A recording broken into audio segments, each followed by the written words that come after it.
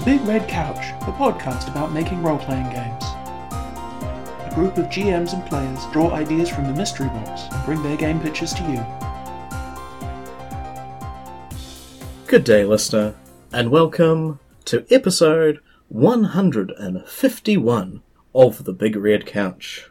Joining me today on the co-located remote island outpost B of the couch is... Craig. And I'm Ben. Hey, Craig. How's it going in that place with the things? The mist-shrouded Isles of Merry England? Indeed, those were some spooky-ass Silent Hill pics that you shared earlier, so that was, that's fun. Yeah, I don't think the mist actually burned off all day, but to be fair, all day basically finishes at 4 in the afternoon here, so it's not as if it had a great time window to work with. Mist-shrouded Nightmare World, I get it. Yeah, oh yeah. Nice. We've just hit that particular part of the Auckland season where everything sticks to everything, and as long as you don't move, it's lovely. Oh, but then the heat sinks into your bones and stays there? It's not quite there yet, but it's definitely in the pores and, the close parts. Yep. Humidity. Alright, enough of the weather talk. I'm sure the people are already terribly bored of that. So we should introduce our exciting, definitely not unspeakable terror or sticky topic, which is... Leroy's missing Hedge-Vege. And, yes, the provenance of this prompt, well, it came from Craig's colleague, Alex. That is correct. The actual origin, or the original story that it refers to, is lost to the mists of time, isn't it, Craig? Yes. Some vague hints remain. None of them good. None of them good. Let's just say that if you take that prompt and you imagine the worst thing you can, hold that in your mind because it's still going to be better than what actually happened. Excellent. So, yeah. We have the dire task of creating fascinating role-playing scenarios that might be pitched to an imaginary audience of non-imaginary people. I guess that's the audience collective thing that is imaginary in my mind. I'm sure there are actual people listening. Hello. Thank you for listening. It's been bunches of episodes, and we really appreciate there are folks out here listening to our particularly goomless brand of rambling. I like to think we've cornered the market on that, but I know we're wrong. But yeah, thanks to COVID-19, there are a lot of feckless noddies just sitting around. But these days they're quite professional speakers and comedians and so forth. They've all been herded into their spare rooms in front of microphones. So the podcast scene has just exploded. Fucking everybody has a podcast. It's ridiculous. But here we are soldiering on our uniquely awkward tri-weekly basis and we're not the old guard, but we've been doing this for a little while now, and watching all these newcomers turn up and, flaunt the fact that they've been... Do it better. Yeah, they're more, their sound quality's better. They were the president or Democratic nominee to become the president of the United States of America. Those sort of unqualified clowns. Yeah. It's like, what? Honing in on our patch? This is disgusting. Yeah, it's a strange time. This world we live in is all topsy-turvy and turned around. It is. Get off my lawn? Yeah.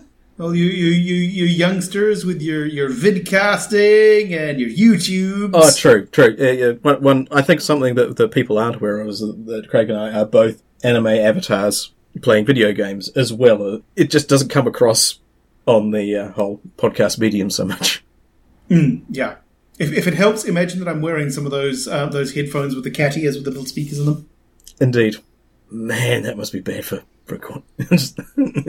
And probably heavy and dull as well upon the head. Well, I mean, I desperately want a pair of those, but at the same time, I realise that I have no actual use for them whatsoever, other than I just really want a pair of headphones with cat ears on them. I'm not sure if you're a big Instagram thirst trap guy, but maybe there's probably a market for it. Instagram thirst trap? Oh, people basically posting pictures of themselves to get people excited and aroused. And strong light is not my friend. That's fair. There are probably a myriad of techniques to help present oneself in the best, as you say, possible light. And hairy dudes and cat ears is going to be someone's thing. I mean, and more power to them. That's fair. Yeah, I do have my hair in 2 braids today. Well, there you go. You're already a VTuber. Pretty much. That's as much qualification as anyone can ask for. I feel. Needs. Okay, that's good to know. All right. So I'll set up an OnlyFans. It'll be brilliant. Yeah, just say Kawe Desu a couple of times.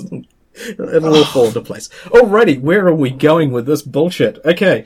I think we're just running away from the topic. I actually got what I consider to be a non-war crime level idea. Now I feel really bad about mine. Okay. Yeah, lay your nice and wholesome idea on us then. Bring the whole tone of the episode up, Ben. Actually, strictly speaking, it's about war crimes, but hopefully the idea doesn't... Let's see how we go. Okay. Are you retreading Springtime for Hitler? Not yet, but there is a definite potential. If there is a Springtime for Hitler RPG, I don't want to know about it. I kind of do, but yeah. Look, there was literally a very short-run sitcom called Heil Honey, I'm Home. Yes, we do not need the RPG. Not sure that we know worse things exist, but we do not name them because they don't need the oxygen. Nor do the creators, to be fair. So lay your right here on us, please, before we keep talking. All right. Leroy Smidgens the 10th, King of the Gnomes of Chrysanthemum Close, is vexed. Someone has been stealing his prized vegetables and is presumably doing unspeakable things to them. Naturally, he blames his own rivals, the Home Owners Association elves of the Mews on Falkirk, though the predations of the vagabonds of Ilding Reserve cannot be ruled out. So, basically the borrowers, but they're at war over some vegetables, play out a large-scale, dramatic, medieval conflict but on the scale of tiny people on a cul-de-sac. Basically, take a stuffy, low-stakes suburban squabble, scale the actors down, and make it a bloody internecine, go all the fully Game of Thrones conflict on it. Wow. Battles being fought on, the harsh, rocky, grey expanses between the various domains. So, the pavement. Yeah. Lots of intrigue and infighting, and the different factions being somewhere in the range between genuine fae folk and actual law ornaments. There's some terrible degeneration has happened, possibly on both sides, it's hard to say. But the peoples around, presumably Chrysanthemum Close and Falkirk Road, are fighting this pitched conflict for the survival of the vegetables. It's basically, there was a particularly bloody part of the invasion of France in World War II, where the Allies were fighting hedgerow to hedgerow, and these were some serious hedgerows. These were vegetable partitions between grazing things, and had been built up for years. So they were obliged to blast their way through, from field to field, while the Germans fell back from position to position. So the beach was bad enough, but yes, there's this slog of transversing through this sort of countryside. But the idea that you've scaled it down, and the other thing that to make the to round out the setting is that the big people are gone, and nobody knows what happened to them. And presumably the same event led very least to the rise, possibly the evolution or the transformation of the wee folks who are fighting these desperate battles. And the context should be entirely that they're always, the Grand Nation, was it the Grand Nations of Chrysanthemum Close? Everything is seen from this, the view of somebody quarter of an inch or half an inch tall. sort of thing. So you make it a really ridiculous, thundering epic in like 2 streets and a bit of a park. Nice. This is possibly me working through my trauma of trying to purchase a house at the moment. Fair enough. And it puts me in mind of the movie Small Soldiers. A little bit, yeah. And the Terry Pratchett Bromeliad trilogy of Truckers, Diggers, and Wings. I definitely want to get the bloodthirstiness of Small Soldiers and kind of like the creativeness. I recall many moons ago, and I actually just went through, I have like emails and text files like from the mid-90s, in no useful form, but stored away on random bits of hard drives. And back at the reason I flunked out of university was I was mucking around with text-based MUDs, and one of the offshoots that never got even remotely started that I worked with somebody was literally a world of tiny heroes roaming around fighting, dust mites and finding like fashioning their armor out of the indestructible tinfoil, or finding aspirin as like a magical healing compound and things like that. So that's probably harking back to that sort of idea. Interesting. I like the whole, the big people have gone away aspect, because it means you don't have to worry about the whole, we're having this enormous battle on somebody's lawn, but nobody noticed. Well, it's not going to be nobody noticing isn't as bad as somebody mowing the lawn, I guess. But if somebody's got a ride-on mower and they can figure out how to get the damn thing started, I'm thinking of making them. The folks will be that small, and also all of the technology is that disused. Is that likely they'll ever get? Yeah, there might be one thing that's like the terrifying mobile fortress, but that's like an RC car or something.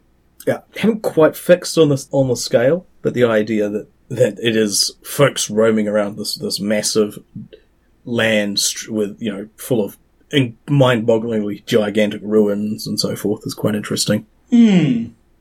Potentially shades of the movie 9? A little, yeah. I mean, if it was more horror focused, or if you do it like a horror offshoot, and maybe there are things moving around.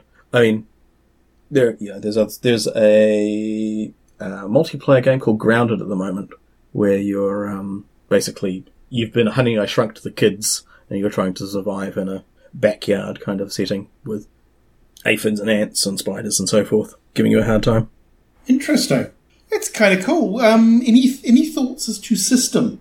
Not specifically. You could go OSR on this one. Anything, and the idea that it could slot into like any sort, depending on the technology levels, what sort of things you wanted to play out. But I think it would specifically the type of game that you wanted. And the one what I would prefer something that wasn't certainly something that isn't just squad-based skirmishy sort of stuff against monsters, whatever, but to actually have some sort of level of interaction and politics and actually have that built into the system.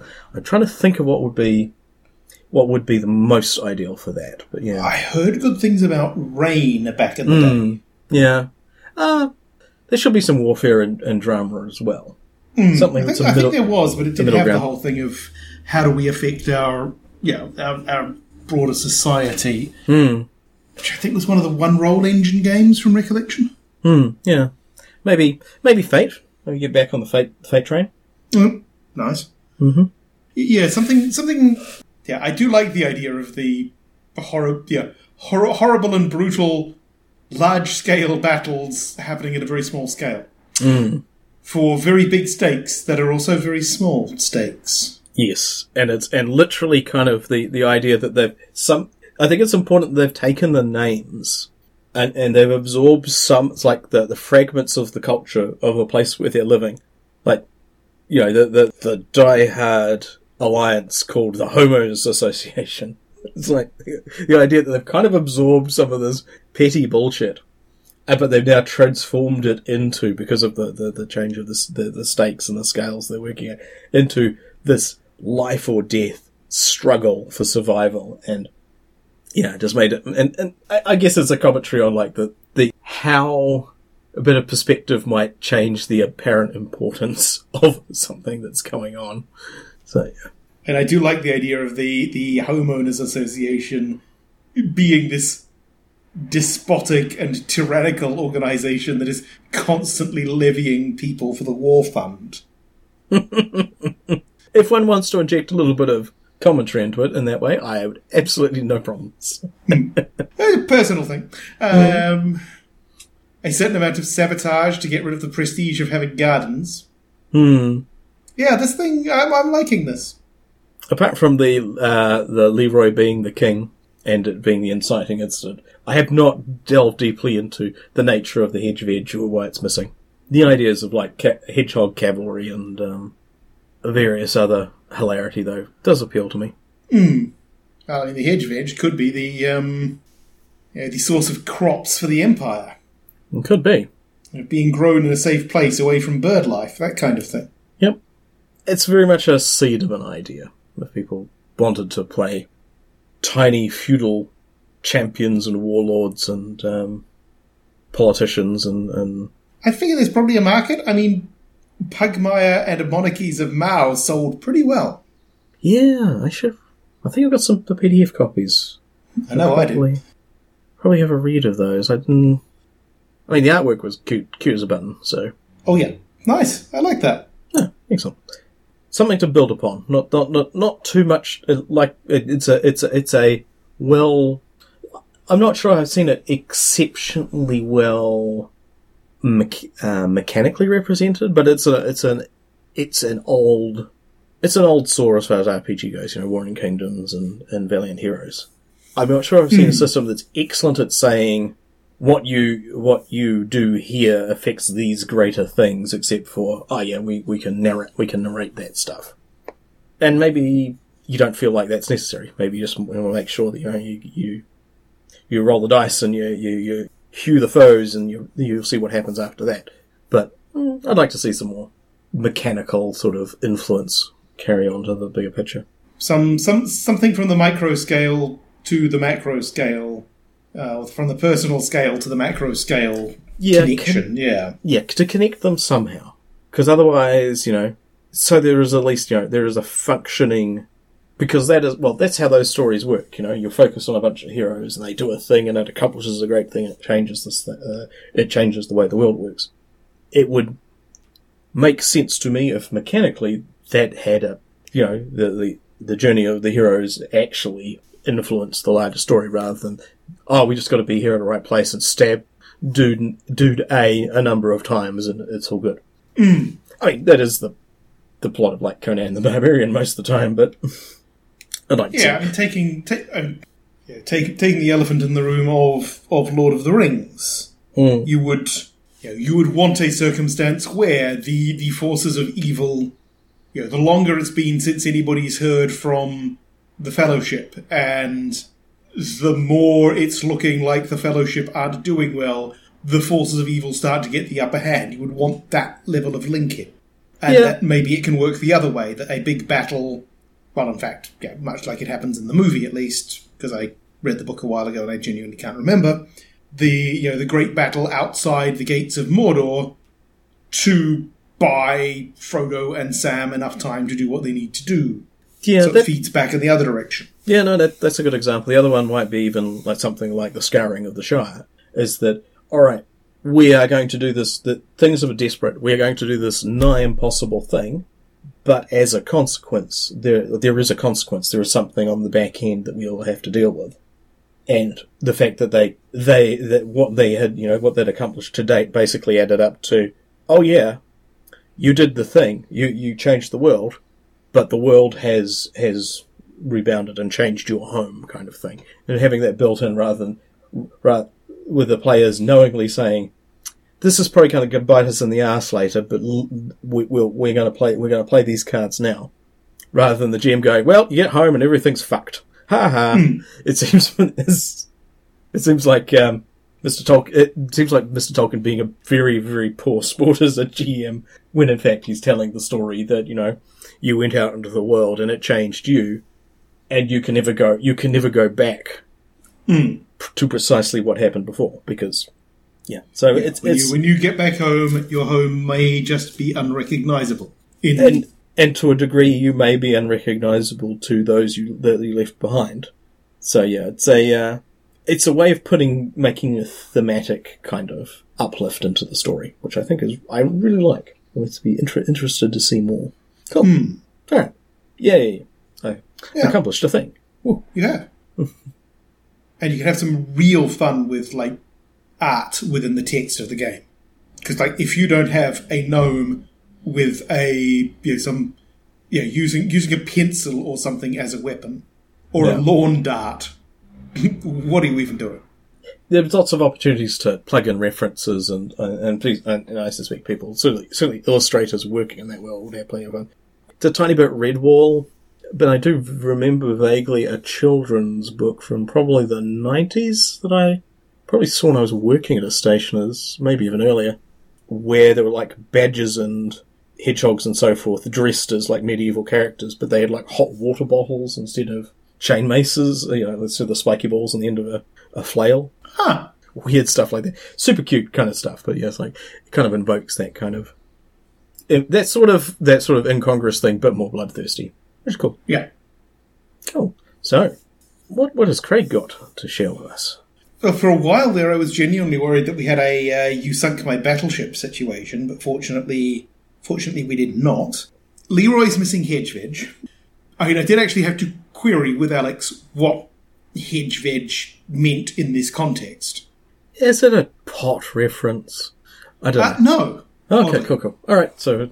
I mean, it could be for the purposes of my idea, but it turns out that I had been imagining it as basically, like, effectively small gardening, the sort of thing, because a lot of the houses in the UK have practically no front yard. Like, you might have a foot or so of gravel between the inner edge of the pavement and the front of the house. And I had kind of imagined that Hedge-Vege might be the sort of thing of, okay, so you've planted a hedge, and maybe you're trying to grow some vegetables in the space that remains. But it turns out this isn't actually the case. What Hedge-Vege in this context refers to is basically you've grown some vegetables, you've put them in an honesty box in front of the hedge. And, it's kind of somebody wants to buy some carrots, you've got a price list, or maybe they just drop some coins in for what seems to be a reasonable amount.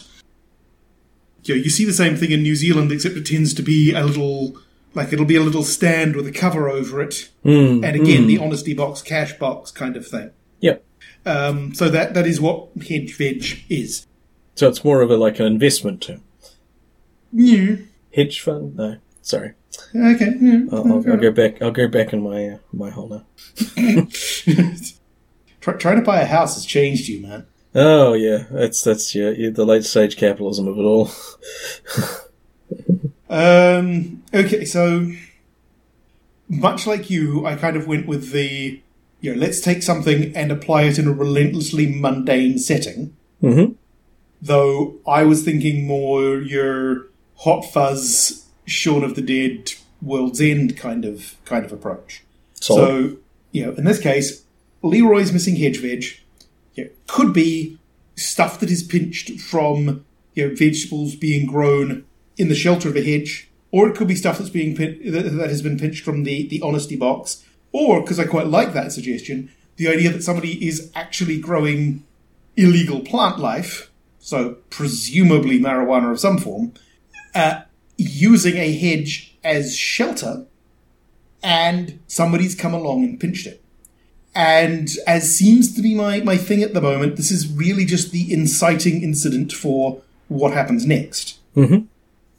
I see this being the sort of game, and this is something that former Coucheteers and I kicked around at one point. I think you may have been there for some of the conversations as well. The idea of a town where everybody's got a secret, and everybody's got a secret that's maybe not worth killing over, but under the right circumstances, they might just do that. Maybe, because I quite like the idea that everybody's got their actual secret, and then there's the other secret, the secret that people think they know, that isn't necessarily the actual truth. And this missing Hedge-Vege, which could just be some swiped carrots or somebody's gone and nicked your dope plantation, basically just kicks off this slow and remorseless spiral into madness and chaos of just suspicion and accusation and recrimination. And I quite like the idea that at the end of this, because I think it's a short run game, at least what I have imagined is a short run game. At the end of it, the players, the player characters are probably sitting on a hill somewhere overlooking the town, possibly passing a bottle back and forth. There's going to be some injuries, there's going to be a black eye or two. Half the town is on fire, there's gunfire coming from the old folks' home for some reason. And the entire thing has just descended into chaos and madness. So basically a game of just escalating suspicions. I don't know what the system is, though. You could go somewhere with Fiasco. I suspect it's possibly a modified Fiasco without the twist. So it just keeps ramping up until everything explodes.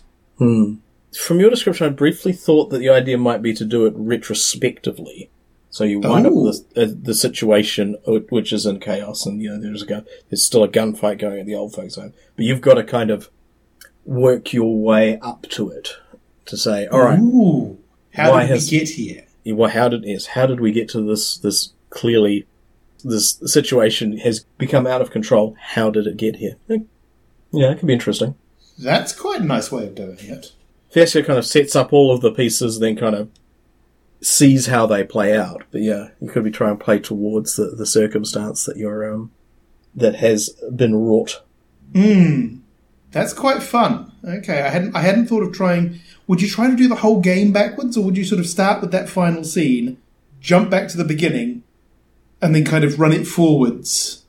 That is an interesting question, because it could be way too easy to go, all right, so this place is on fire, and this place is underwater, and you jump back to it, and you're immediately talking about those two places being lit on fire and becoming underwater. But you've already jumped kind of the third act. So you probably need some way to get it to telescope out a bit more, to basically do some misdirects first, resolve those do the misdirects at the start, set up like the players, the actors in the drama, then do a bunch of things and set up some misdirections, things that might cause the event, but might also not cause the event. The middle section to basically where you resolve those misdirections and you start pointing things to where you resolved it. And the third act is where you go, right, these we draw a straight line from these situations, regardless of how ridiculous it's gotten. We draw as straight a line as we can to the final scene. You'd probably have to inventory to some degree, so you don't have like too many supporting characters introduced at the end of like the Act 2 or something like that. You have to think about story structure and how you focus different things, because the idea would be kind of blow it out first, so there's enough pieces to work with, and then you set up the tensions and so forth. Then you eliminate some of the pieces and you resolve some of the tensions, and then you do the final stretch to get to your view from the hillside of the small town, partially in ruins and partially elementally compromised. Well, yeah, sort of. But yeah, this is basically an idea without a system behind it. I mean, in an odd way, I'm thinking of Our Last Best Hope, which I did play at a convention, and it is not my sort of game, but it does have a kind of a built-in structure of things are going to go horribly wrong and your terrible secrets are going to come out. It makes me wonder whether you could come up with something where there's sort of, effectively an in-game mechanism for taking the heat off yourself. Oh, nice. Is to expose the secret of someone else. But maybe if you put in some sort of multiplier in there that you sort of, at the same time that you expose a secret of something of someone else, that necessarily triggers another thing in the broader community. Because it's a Doom track. It's, I can do this for my benefit, but it's going to damn everybody. So less last best open, oh fuck me, what now? Yeah. And, I mean, I would, in an ideal world, I'd probably want the situation to be that you've got the player characters, they do their thing. By the end of the game, all of their secrets, both the suspected and the actual, are out. Some level of catharsis has been reached, which is why they're all now sitting on a hillside watching the town being destroyed or destroying itself over the shit that they themselves created. There's got to be like a final shot of a film that basically functions like that. The World's End was a little like that, or yeah. I mean, I was thinking that if you assume that the movie The Thing only has 2 player characters in it, that's pretty much the end of The Thing. Everything's in ruins. They're completely fucked. Let's have a drink. Yeah. Also, one of us might be a monster. Yeah, and may not even be aware of the fact. So yeah. Yeah, I don't recall that there is an image of my head, with a crane shot and the people looking in like vaguely glassy-eyed disbelief at what has happened, as fire and stuff, sort of explosions happen and fireballs roll away from what's going on. It's like very much a sensation of like how some films go, right? Yes, victory, the good guys have won. History has ended, we don't need to worry about what's going on. It's like, this is more like this happened. Yes, we got rid of the aliens. So... Yeah, it's events transpired. There is no more story than this point, but that's not because it's a happy ending or a sense of closure. It's just like, no, this is what happened. Yeah, and we're done. Yeah, It's just... Presumably the characters go on to do other things unless it's like particularly grim, but there is no more to tell about this event. And the lasting conclusion is it could have gone better. Yeah, yeah. Mistakes were made. It's a good aim of the yes, mistakes were made is a good a good sort of actually name. Yeah, that's. Yeah, that has something. The horrible, terrible, no good day, or something like that. Yeah, that sort of evoke that sort of precipitous decline to a comic resolution. I think the original idea of this one, it would probably still work, was the idea of I think I was thinking of it under the banner of McCarthyville. This is effectively setting things during the Reds under the bed paranoia of US Senator Joe McCarthy. And just the notion of all of the different horrifying secrets that people could have and might be tempted to do terrible things to protect during that era. And how it could all go awfully, awfully wrong. Unpleasant, Phil. Yeah.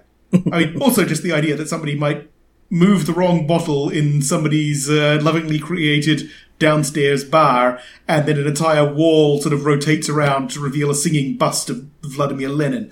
That kind of thing. Very nice. It got pretty weird towards the end. I think Kiev liked the phrase of hypothetical dancing robot bears as a phrase. Indeed. That sounds pretty cool. Yeah, yes, a framework for cascading cathartic farce is an interesting one. It's not quite it's almost a party game. It doesn't sound like something you'd want to do over too many sessions because you don't want to get too invested in them. Yeah, I'd probably start with Last Best Hope and Fiasco as kind of... I think you've also got to, as a bit of a leavening agent, and also to make it not... to keep the humour, is inject a bit of Pilgrims of the Flying Temple as well. Oh, yeah. So that there is a little bit more... a bit more whimsy for a start, and also just the idea that, basically the idea of kids that the letter, possibly the description of the scenario, is how you channel it, maybe as a form of an after action report or like a news article about what's going on. You can use that to populate your little environment. Yeah, Yeah, that's a nice thought. Hmm.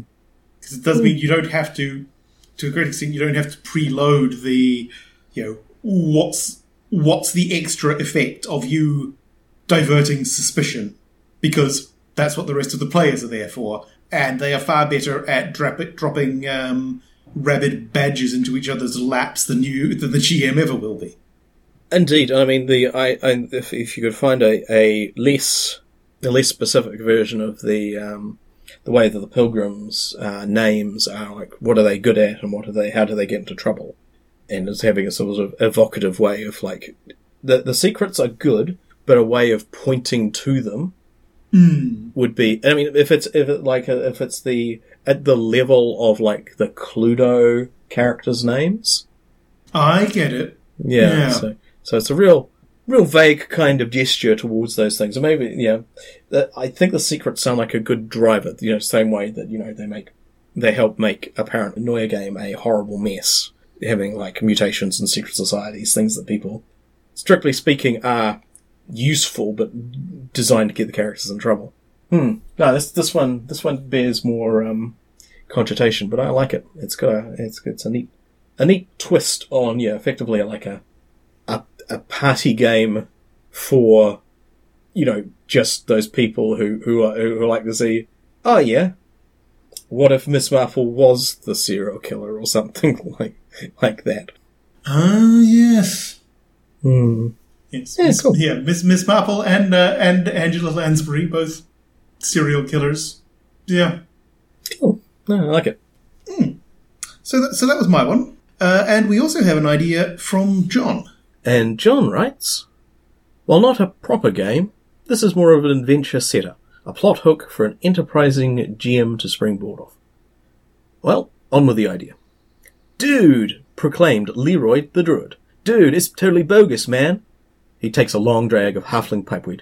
It's like gone, man. I went out in the forest, gathered shrooms and herbs and stuff yesterday, and when I got home, this seems to be a long trench dug into the forest loam, with various vegetables lying on the ground around it.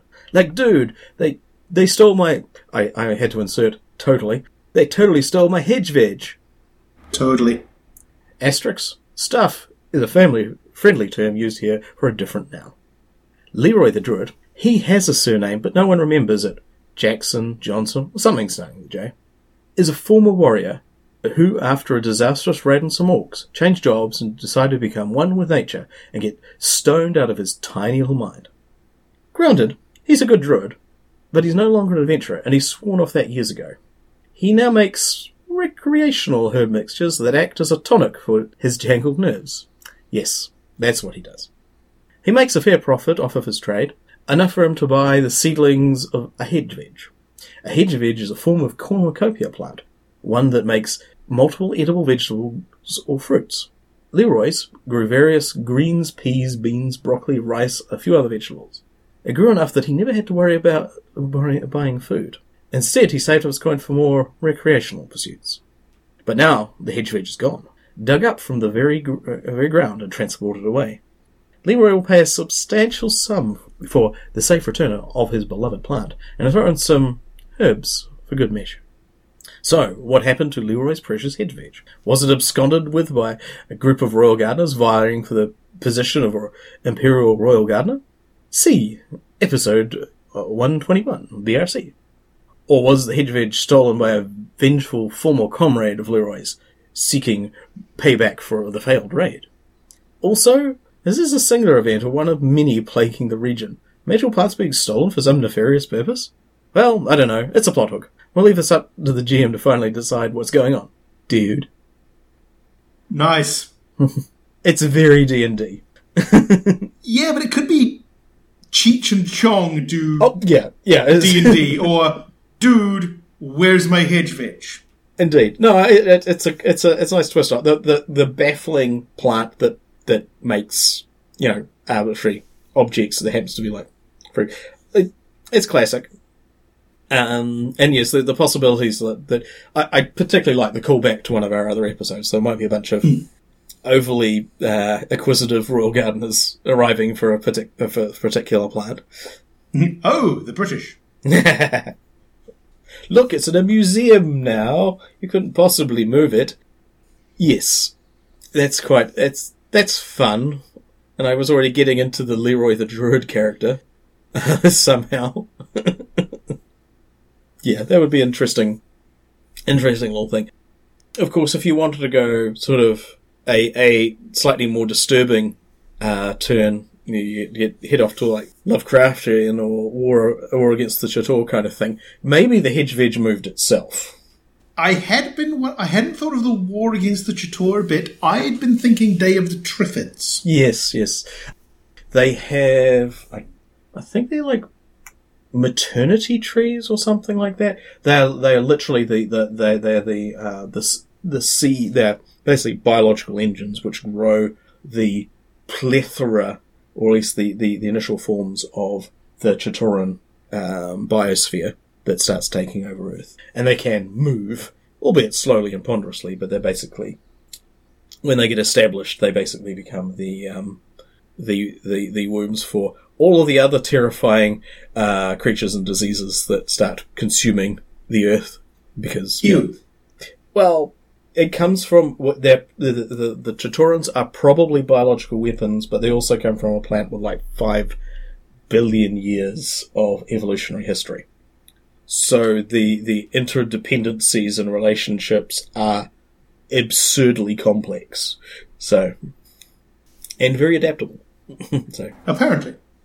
And very bitey. Oh, so bitey. There are a few things that don't bite, but they're largely food for the things that do. Yeah. So that would be a way more disturbing way to take it. But yes, the idea that, maybe that's the maybe the person flogging the miraculous Hedge-Vege plant only has one and just basically does the coin on a string trick to bilk his customers. Or there is some terrible magic plant based, maybe it's like Dutch elm disease, but it makes them wander around randomly. Somebody just went, ooh, that's a nice source of salad, I will nick it. Lots of options, for sure. Yeah, I am liking that. The walking, yes, it walked off by itself gets increasingly creepy the more you think about it. Because, if you find that other people's Hedge-Veges have also walked off by themselves, and the guy who sells them is in the process of panically throwing everything he owns into a carpet bag in order to make a run for it, because he's figured out that possibly that guy who sold them a bunch of Hedge-Vege seedlings at a cut price may not have actually been the honest businessman he took him to be. Yes, they're all standing in a circle, chanting and swaying somewhere. It's like, not a good sign. Yeah, it could be an Entmoot. Probably not. Hey, maybe the plant itself is on a heroic quest, and you get to and the players get to. I mean, it's a tree. The players are unlikely to have convenient options to return it if it is not willing. But maybe it is. It's heard the call of adventure, and now you've got to go and help your giant leafy party member fulfill their destiny before it will go back to it's perfectly happy hanging out with Leroy. I mean, he's cool. He doesn't ask very much of a plant. But for this moment, the Hedge-Vege must strike out and confront its destiny. Actually, that would be hilarious. That's awesome. I want to play that game. That is fantastic. Like, the party are literally playing second fiddle to a shrub. Yeah, to salad. Yeah, that would be pretty fun. Like, okay, this is like a classic, exciting fight the monsters adventure, but we've got to sneak with a tree. Yeah, like it's not going to be a small tree either. It's got to be. I'm thinking like a thick with two C's, like a baobab kind of. There's a like stocky trunked kind of thing. So it's like, yeah, not real tall, not real big, but kind of chunky. It's like they go, okay, we got to find a place to we got to find a place to sleep, or we have to travel great distances or something. It's like, oh, this is wildly inconvenient. One of your party members weighs a ton and needs like a place to put their roots down at night. Yeah, it moves at speeds of 3. So, this thing writes itself. This is fantastic. Yeah, that would be pretty fun. I think it would be quite cool. I mean, your players will want to have. Actually, no. If either of us are running a game, the players need to have a tolerance for the ridiculous, which is reasonably on the high side anyway. So that's all. So, yeah. They had to know what they was getting into. They've had 151 episodes to realise what they're getting into. There really is no excuse at this point. I'm quite liking the idea that the plant is ridiculously slow moving, except when nobody's looking. Yeah, just so that you can do the whole thing of, okay, where's he gone? How is it peering over the ridgeline of a 3-story building? It's a plant. How did it get up there, still in its barrel? Indeed. Well, yes, or maybe it is incredibly stealthy, provided that, you've got a day or two. No one notices a tree just kind of hanging out. It's like you just keep putting it in increasingly more and more ridiculous situations where it's, I'm just a tree, camouflage shouldn't work. It's like, sir, there's always been a tree by the throne.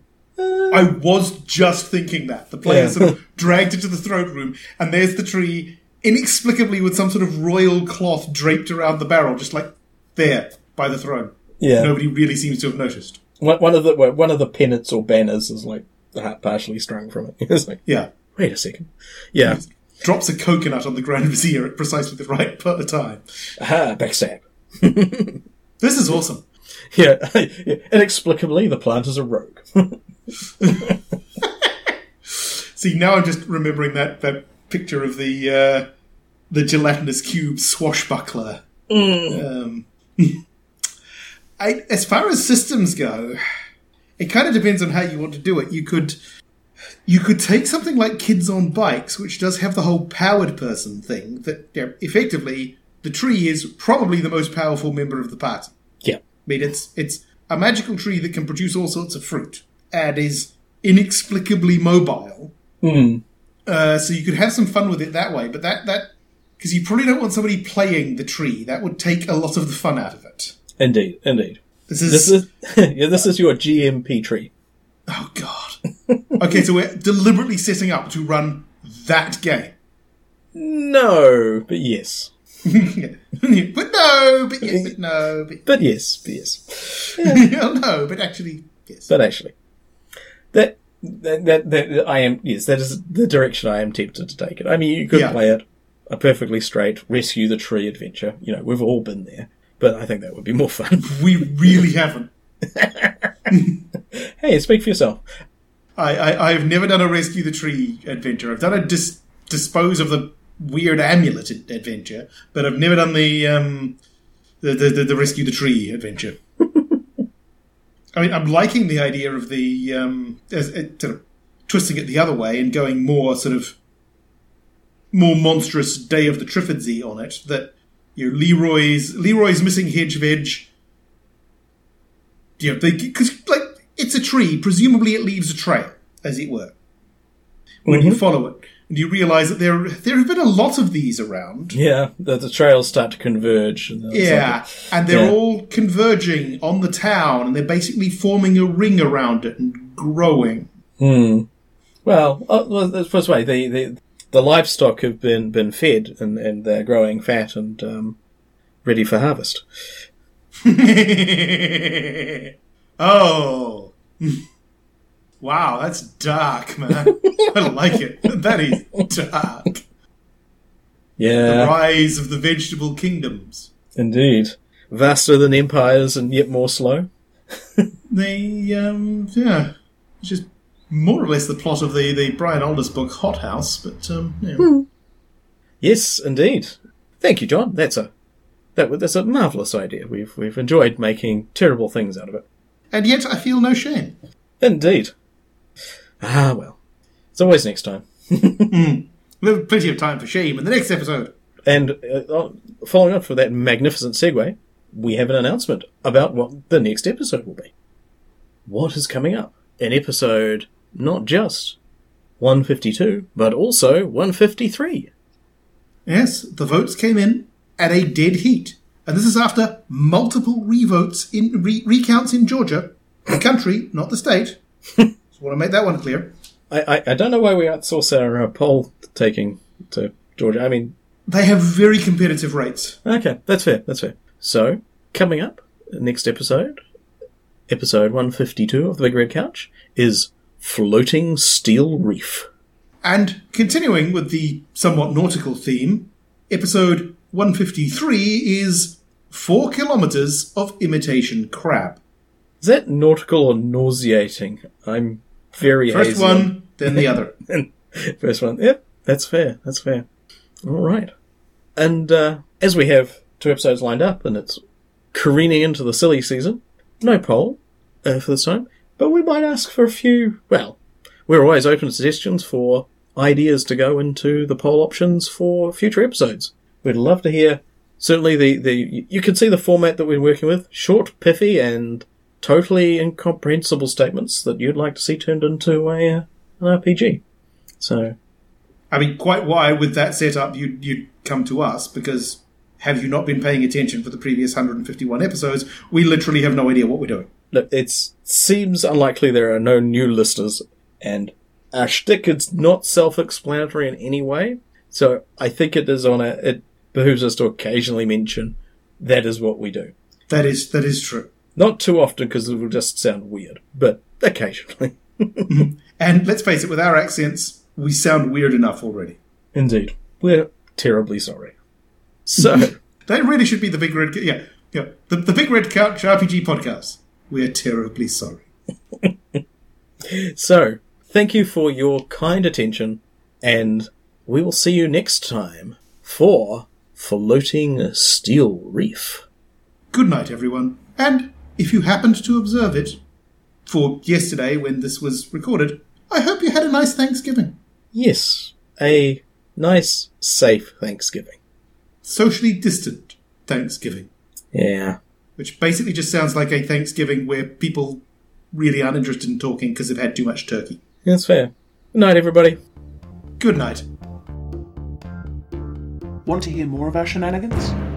Then go to hoarde.net and click on the button that looks like a couch. The Big Red Couch is released under Attribution, Non-Commercial, Share-alike 3.0 Unported from CreativeCommons.org. All music on the show comes from the album Universal Fluff Theory by Krakatoa. Visit them at krakatoa.com or follow the link from our page. See you next time!